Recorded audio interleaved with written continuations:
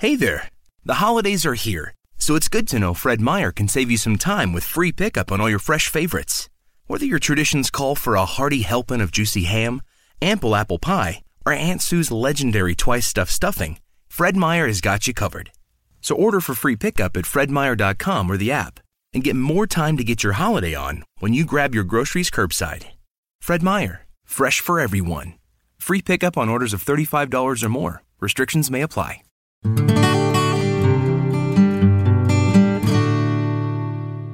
Welcome to the Everyday Mindfulness Show, where we educate and inspire people to live fuller lives through mindful practices. Let's get started with your host, New York Times contributor, leadership advisor, sought-after keynote speaker, the author of the Amazon hot new release, Everyday Mindfulness from Chaos to Calm in a Crazy World. She's smart, strong, sassy, and a trendsetter in the field of mindful leadership. Your host, Holly Duckworth. Hello, and welcome to another fun and fascinating episode of the Everyday Mindfulness Show. This is the show where we get to talk to real people living mindfulness and exploring these concepts and what does it look like, what does it feel like, and what does it sound like. And today I am so excited to bring to you a new guest on the show, Jennifer Noel Taylor, who is the author of a book that is coming out today. We're recording the show on the book launch of her new book, Spiritual and Broke, How to Stop Struggling with Money and Find Your Life Purpose. Welcome to the show, Jennifer. Great. Well, thanks for having me. It's great to be here, especially on the book launch day. Well, what a gift to give us this time on this special day.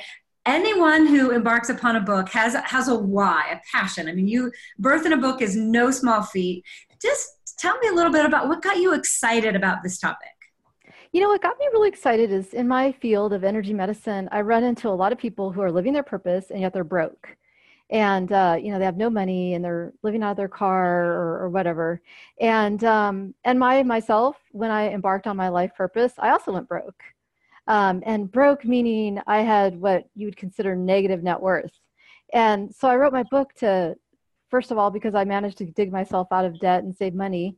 And I wrote it to help other people who are in the same situation and need help living their purpose and getting their finances together.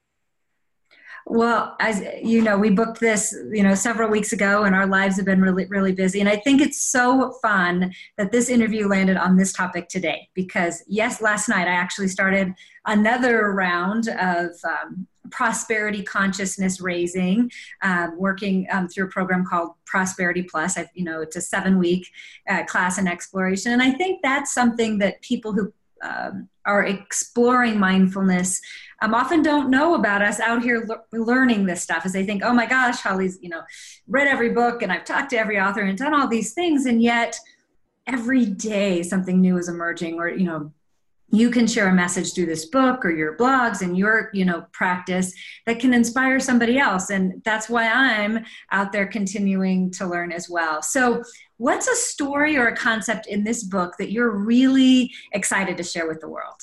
Well, one of the things that really helped me turn around my money situation, and I'll just start with, before I did what I implemented in my book, I had $135,000 of debt. So that's a lot of debt. And I had zero savings. So I was constantly feeling stressed about money and not able to, if I needed a security deposit for a place to rent, or just it wasn't there. And that kind of lifestyle with you have debt and no savings is just really stressful. So one of the things that I'm really excited to share is this feeling that people have of how to switch feeling like a martyr for your cause. Because that was one of the things I was feeling a lot before I got out of debt, was I felt like a martyr for the cause. I felt like I was angry at God. I was angry at the universe. I felt like the IRS was against me. I had all these thoughts. And so one of the things that I talk a lot in my book is, how do we change that martyrhood into feeling empowered? And I share a lot of personal stories around that, because that's the pivot point to me of getting out of that consciousness and into a state where you're actually attracting money instead of feeling like a victim to it. Well, and what's exciting when we have the courage to talk numbers and dollars in a public forum that I want to highlight for the listener is, while Jennifer is courageously sharing her numbers, 130,000, your number may be 13,000. It may be 1.3 million. And yet these principles and this ability to convert into a financial life that is abundant for you. Again, whether your number is, financially abundant for me is $50,000 a year or 5 million, is what is so exciting about the world. And I think you've really tapped into something with this idea of martyrdom. And I have to give up everything I've ever wanted to be a teacher or be a healer or be a massage therapist or all those things. And yet those of us who are embarking upon this are doing it at our highest and best with an infinite flow of circulation. Yeah, I think a lot of people feel guilty about charging money for healing work. And I mean, I get this all the time. People say, well, I do everything for free. I give it away because that's most spiritually aligned. And while I appreciate that, if you're one of those people that is struggling with money, perhaps giving away your work for free may not be in the highest good. It actually may prohibit you from serving at your best, because if you're really struggling yourself, it's hard to help others. And that old cliche, put the oxygen mask on yourself before helping your child is really true with service work. And I think it comes from a long lineage of vows of poverty. In the religious tradition, it's valued and praised to take a vow of poverty, to get rid of all your worldly goods and go serve. And I'm actually doing a counter message saying, basically, if you're doing a vow of poverty and you're feeling like a martyr for the cause, you're actually not fully able to serve to the level that you would want to, because money helps you actually fund your life mission. So I'm doing a reframe around, money, and getting rid of that charge that money is evil or bad or somehow not spiritual. And that's one of the messages I want to get across, is that, yes, it can actually help fund your purpose rather than detract from it. So you talk about, this journey from the stress of debt and no savings to creating a new experience. And you told me as we were preparing for the show that, you're now in a position where you invested in some property and done all of those things. What is one of those moments that you celebrated, from the strife to the success? Because I think that's often why people don't even embark upon a financial empowerment journey, is, I'll never get there. So let's just take a minute and celebrate one of your own personal successes. It might be a little one, it might be a big one, like buying land. Well, actually, what's really interesting? Something occurred to me that I had never thought about, and maybe this is obvious to some people, but when I actually did my first investment, so I took a couple $1,000s and put it in the stock market. And the day that my money actually made some money was actually really a turnaround point for me, because I had this aha moment of, wow, our money, no matter how little amount, can actually make money. And to me, that was a real foreign concept. The other thing that was really a turning point for me was this idea of spending less than I earn. At first, at first I had a negative connotation with this, because it felt like frugality just bothered me. I felt like a frugal person is a person that wears rags and ends up in a house full of, rats and, cockroaches. And so I had a really negative association with frugality.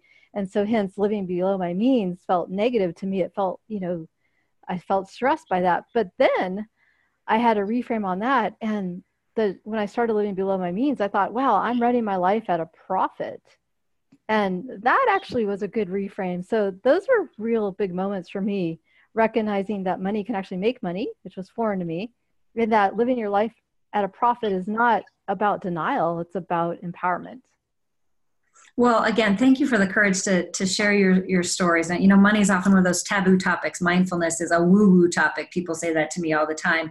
And the more that, men and women, I think especially women, were willing to unpack and talk about these stories, the more other women realize they can do it too. I love your example there about making an investment in the stock market, because this is a story I've never told publicly before, but it is a big kind of celebration for me. That was a private sort of funny thing, but kind of in that same boat is, I remember the first time I was able to donate to a charity of choice at a level that they would put my name on a plaque, platinum donor or whatever. I don't even remember what the level was. And then I got invited to the VIP reception. perception and all of those little things, which probably the story I was telling myself was every person in that room was like, oh, I've done millions of dollars and it's no big deal. But yet, if I really dove into this, there was probably every single person in that room had that first experience of donating and feeling really proudful about that experience, just like you did with your investment strategy. So I love that we get to tell these stories together to empower other men and women to say, what's that little goal? And I don't even remember. I don't even think it was, it definitely wasn't a 5-figure check that I wrote, but it was something that was a vision that I had of my name being on a donor wall. Yeah, I think that's awesome, because it's these little baby steps that actually get stuff done. Because let me tell you this, when you're having as much debt as I had, when it's $135,000 and I didn't have extraordinary income by any means, that's really daunting. For a lot of people, debt can really be daunting because it seems impossible to pay off. When your interest alone on your debt is $800 to $1,000 a month, which is a rent payment or whatever, that can seem really hard. So that baby step mentality of these small goals of saying, all right, I'm just going to make a $500 payment on my debt or $1,000 payment on my debt. Those little small things add up, or I'm going to invest $500 in something. And over time, it just builds up. So these baby steps really can make a difference. And so not to get discouraged by just making small dents in your debt or small dents in your savings. So on the Everyday Mindfulness Show, we've got the show, and then we've got my book, Everyday Mindfulness, From Chaos to Calm in a Crazy World. How do you practice mindfulness as a daily basis? Now, maybe there's a money element to it, but maybe there's other elements. How do you practice mindfulness for your life? Well, I'll give an example with the money element because that actually helped me turn things around. So one of the things that I was doing in the past was I would just spend money out of habit. I'd buy this clothing or I'd buy this pair of shoes or I'd be paying this bill and not really looking at it. And one thing that I started applying mindfulness to was my spending. And I asked myself this question, am I spending money on something I really love, or is there some other purpose behind my spending, like habit or trying to, stoke my ego or emotional spending or whatever? And that was one way I applied mindfulness to my finances, is being mindful before I took out a dollar bill or plunked down my credit card. And it can apply to eating. Are you eating this because you need it, or are you eating it because you're upset? And I did that with spending. I'd spend money because I was upset because you get that temporary high. So that's where we can apply mindfulness. Well, it's fun to think about the reducing of the debt part and the celebrations that you had along the way and the investments you were able to make. Then there's the flip of the coin, which is you also had to step into your own value and worth and start charging fees. Do you have any tips or insights for the listeners that are either first time charging fees or looking to enhance a fee level that they're currently at? Yeah, so one of the things I think to remember as a listener is commitment creates value. So your fees actually help your client, and meaning that when your client commits to their process, whether it be to get in shape or healing or money or relationship, your client will commit to it by paying money. Because what I've noticed, if you give stuff away for free, the recipient is less committed to their growth or to the process. But when you start charging them money, they're going to show up for their appointments. Trust me.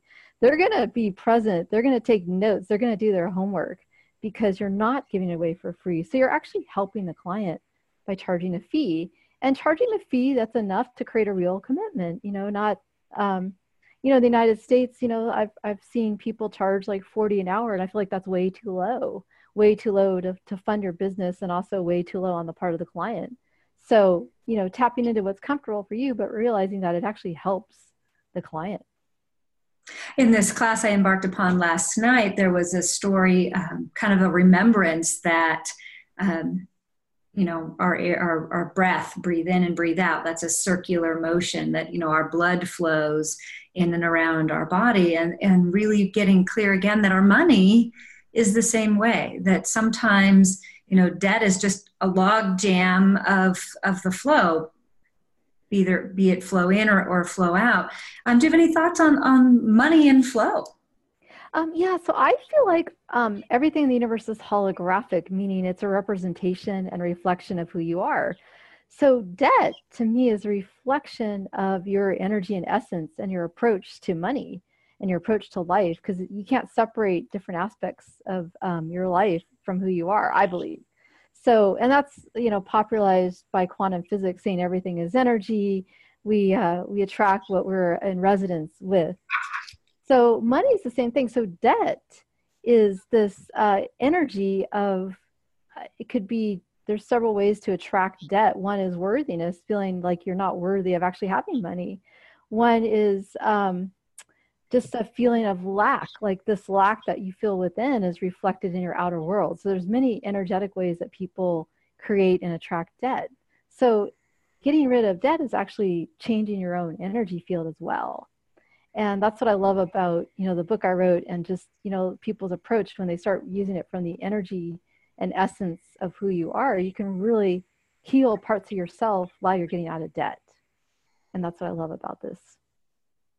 Well, and that's what I really like about the book too, is you really talk about purpose and passion in a world where money, again, talking is taboo, and having more stuff is what we reward. And sometimes we often don't realize that under those people who have all the fancy houses and all the cars and all that is an equal opportunity of debt and stress. And how can we really find that place of purpose and passion? And again, when the work that you and I do, there's no judgment on if you're going to be the big fancy CEO making the big paycheck, or if you're going to be, someone making a different level of income, but it is about that living your passion and your purpose and your mindset. So how did you come to find this teaching as your passion and purpose? Because I don't think most people wake up in their mid-20s or 30s and go, oh, I'm going to be the teacher on prosperity.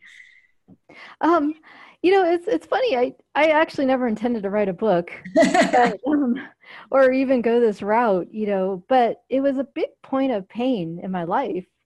Money's been was a big source of struggle, pain, and suffering in my life. And I wasn't really making a lot of progress fixing that.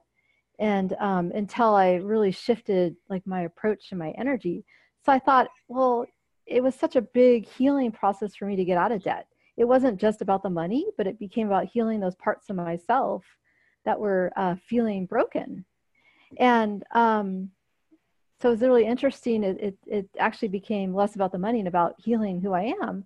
And so I thought it'd be great to put this down and help others do it, because so many people approached me and have approached me and said, I can't afford that, or I'm struggling to make my rent and I don't know how to fix it. And so I thought I wanted to put something out there to help people.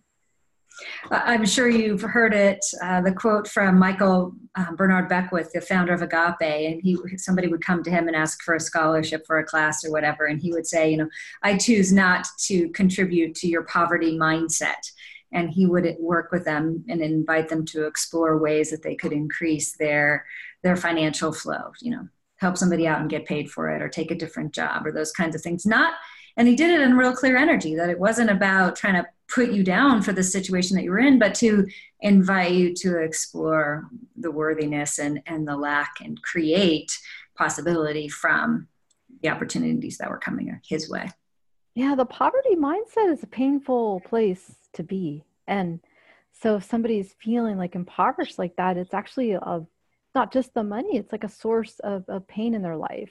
So I think that's brilliant not to support that, because we can help heal that source of pain and move forward. And I think that's really the ultimate, let's say the ultimate pot of gold at the end of the rainbow isn't really having money or being out of debt. It's like healing whatever within you created the debt in the first place. So I think that's brilliant. And a lot of people on the show don't know that I grew up in what would be defined as more of a poverty mindset. I grew up in a double wide trailer park in a small town in the Pacific Northwest. I kind of say now, with all rights, responsibilities, and privileges thereof, I mean, I've got the green shag carpet and the linoleum to prove it. And yet I hope that my life is an example, just as you're getting out there and you're telling your story as a life of example. And so I think the more we can meet people where they're at and listen to create financial partnerships that make sense, and call in the right partners to help us. Clearly on your healing journey, you had a lot of people to help you. So what are the types of maybe resources or people, books that you used to help you inspire your journey and then ultimately to write this book? The list is pretty long, but one of my favorite books on financial abundance is called Your Money or Your Life. And it's a really good book on financial independence, and it really helps people understand their relationship with spending, because what I love about it is it equates money to life force energy. So they actually do an equation where they map out how many hours of work that take for you to buy that thing. And that's an eye-opening concept of, wow, because life force energy is really a one-way street. You only have so much time here. So if you think, wow, I spent, a half an hour earning enough money to buy that magazine or whatever it is, was it worth a half an hour of my time to do that, to own that? And that was really eye-opening. So that was one of the major books that I looked at. There's another one called The Prosperity Secret by Marcus Rothkrantz. That deals a lot with one of my favorite topics, which is this feeling like a victim, or how to overcome this victim concept that a lot of people feel victimized or powerless around it. So how can you take back your power? That was one of the big things I love about that one. And I had a lot of different healers and coaches, and it'd be like we'd be here for a couple hours, but those are some of my top books. Well, see, and that's a wonderful thing to share with the listener, no matter where you are in your financial journey or your healing journey.